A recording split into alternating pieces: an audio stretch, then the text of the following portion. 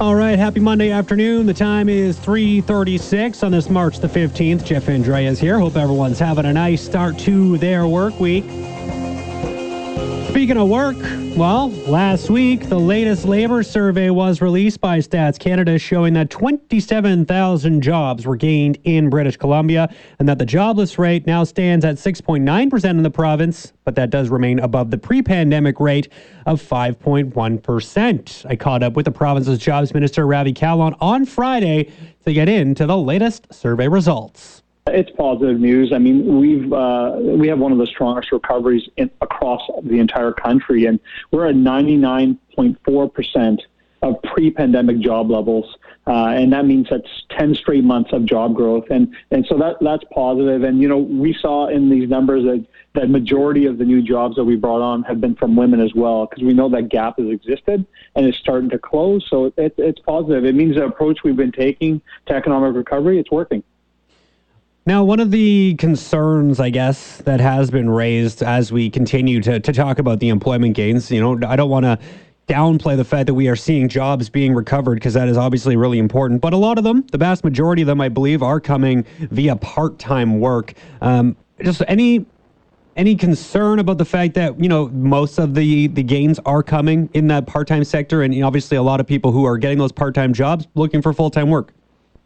Well, it's a double-edged sword. I mean, this month, the job numbers are slightly higher in part-time, but we have been seeing a trend of increase of jobs in full-time. But, the part-time jobs are not a bad thing either. We've heard from lots of groups that represent women's organizations who talk about the importance of having those part-time jobs for those who are maybe taking care of kids and then need a place to be employed. And so it's not necessarily a bad thing. But what we have seen throughout the pandemic recovery is that we've seen the average income for workers rise dramatically, because the jobs that have been impacted most, hospitality, tourism related, are typically lower paid employment jobs. And where we've seen the gains are in some of our resource sector, our energy and mining sectors, at forestry as well, and those are higher paid jobs. And so, there's some mixed information there, but overall, very, very positive. I want to focus here on the interior and maybe even look more specificically at Kamloops. I saw you quoted in some pieces here just saying how some parts of the province, such as Kamloops, are actually seeing employment above pre-pandemic levels. What do you think has allowed places like Kamloops to be a little bit more resilient in terms of the job market? Well, there's a couple things. First, I think part of the recovery plan, we've put a lot of dollars in targeting kind of rural communities, and Kamloops, because of all of the communities around you, is seeing some of that benefit. Second, people are following the rules and keeping themselves safe, and the numbers continue to be, fairly low, which is very positive. I look through some of the numbers, and you've seen housing is doing really well. You've got new business licenses being issued at record levels. So it's just positive for Kamloops and Prince George and the Cariboo region as well. Looking ahead here to the summer, I'm hoping we see this trend continue and we get back to fully to those pre-pandemic levels pretty soon, especially as, the vaccine rollout continues to move forward and more people get that shot and we build up more community immunity. But one of the sectors that has been hit the hardest by COVID-19 has been our tourism industry. It's going to be a slow roll. We know international tourism is going to be, mild, if at all, here come this summer, as we still watch the world sort of recover from this pandemic. But what are you anticipating here as we look towards summer tourism? Do you think it's going to come back a little bit stronger than what we saw in 2020? Well, you summed it up really well. I mean, without international tourism, there's going to be an impact, and everyone understands that. But I don't know a single person who doesn't have a trip in mind within BC that they want to do the moment Dr. Henry says go for it. And so I think there's a huge pent-up demand for domestic travel. In fact, I think there's more opportunities with domestic travel even than international travelers coming in. And so I do think that once we get enough vaccine rollout, we start seeing that open. People are just itching to get out and visit other parts of the province. The small and medium-sized business recovery grant, I know that program was extended. It was set to expire here at the end of this month and has now been shifted, the deadline to apply or to be qualifying to August 31st. And you're also expanding some of the qualifications for small and medium-sized businesses, such as, expanding the threshold for revenue loss from 30% to 70%. What have you seen so far? I know it's kind of still early days since the changes have been made, but are you seeing a lot more outpouring from business owners who are now qualifying for this recovery grant? Well, it's a little early to see a significant uptake. I mean, we saw a steady increase in applications from our December 21st changes to the program. We've got about $75 million out.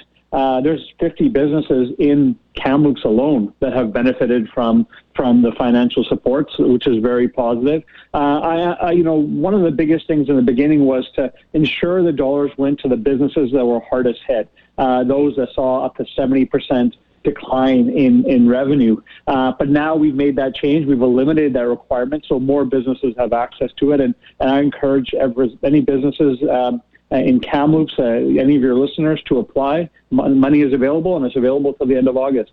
Yeah, and I know one of the criticisms from the opposition about this program was talking about, who was qualifying, and one of the things that was always brought up was just how much money of the $345 million program had actually gone out. With the extension of a deadline here to the end of the summer, are you expecting that the vast majority, if not all of that $345 million, will get into the pockets of those who really do need it? Well, from the beginning, since I became minister, I've been meeting with business associations. Every recommendation they've made, we've made to the program. Our purpose of the money was to get it to as many businesses who really need it, and the dollars are still there for any business that needs it. We've extended it till the end of August, and like I said, we have seen significant uptake in applications, and my hope is that businesses that need the dollars will apply, and we'll be able to provide them. We're over 93% of businesses that apply that actually qualify for the money. So money is getting out the door, and it's a positive thing. I think that's about all I have on the plate here for you right now. Just one quick question in regards to the border and what that might mean for our economy, because I saw the governor of New York, I believe it was asking the Biden administration to look towards a full reopening of the Canada-U.S. border by July 4th, by their holiday down there.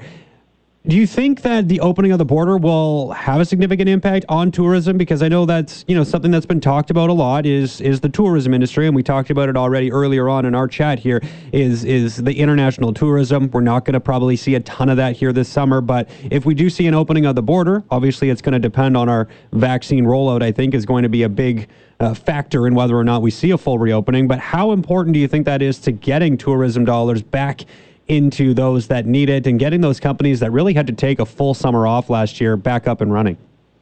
Well, I think at the end, if people don't feel safe, they won't be traveling. And so I think the safety and ensuring that we're following the science is critically important. And that's what we're doing in BC. We're not making decisions on, what we think is going to drive the economy first. We're thinking health and people's safety first. And we're fortunate in BC and Canada, actually, that we're having a system where we can track who's been vaccinated and people are getting passports. And I know it's a bit of a patchwork in the U.S., which makes it a little bit more challenging to navigate who's been vaccinated and who's coming. But that being said, there's going to be a time when that border opens up, and there's going to be a time when a lot of people start traveling to Canada, in particular to BC, because there's an understanding that we have a safe jurisdiction to travel to, and it will be good for our economy. But right now, health is our number one focus. Yeah, I couldn't agree more, but still wanted to just get your thoughts on that. I guess just while I let you go, any thoughts on what we might anticipate here in March, or is it difficult to make any predictions on the job market from month to month?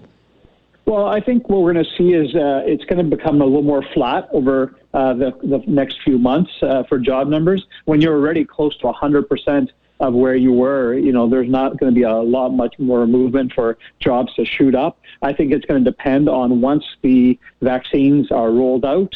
And once that's happened and we start seeing more of the economy opening up, that's when we'll see, I think, a really strong surge in employment. And again, BC will lead the country, and I'm feeling good about that.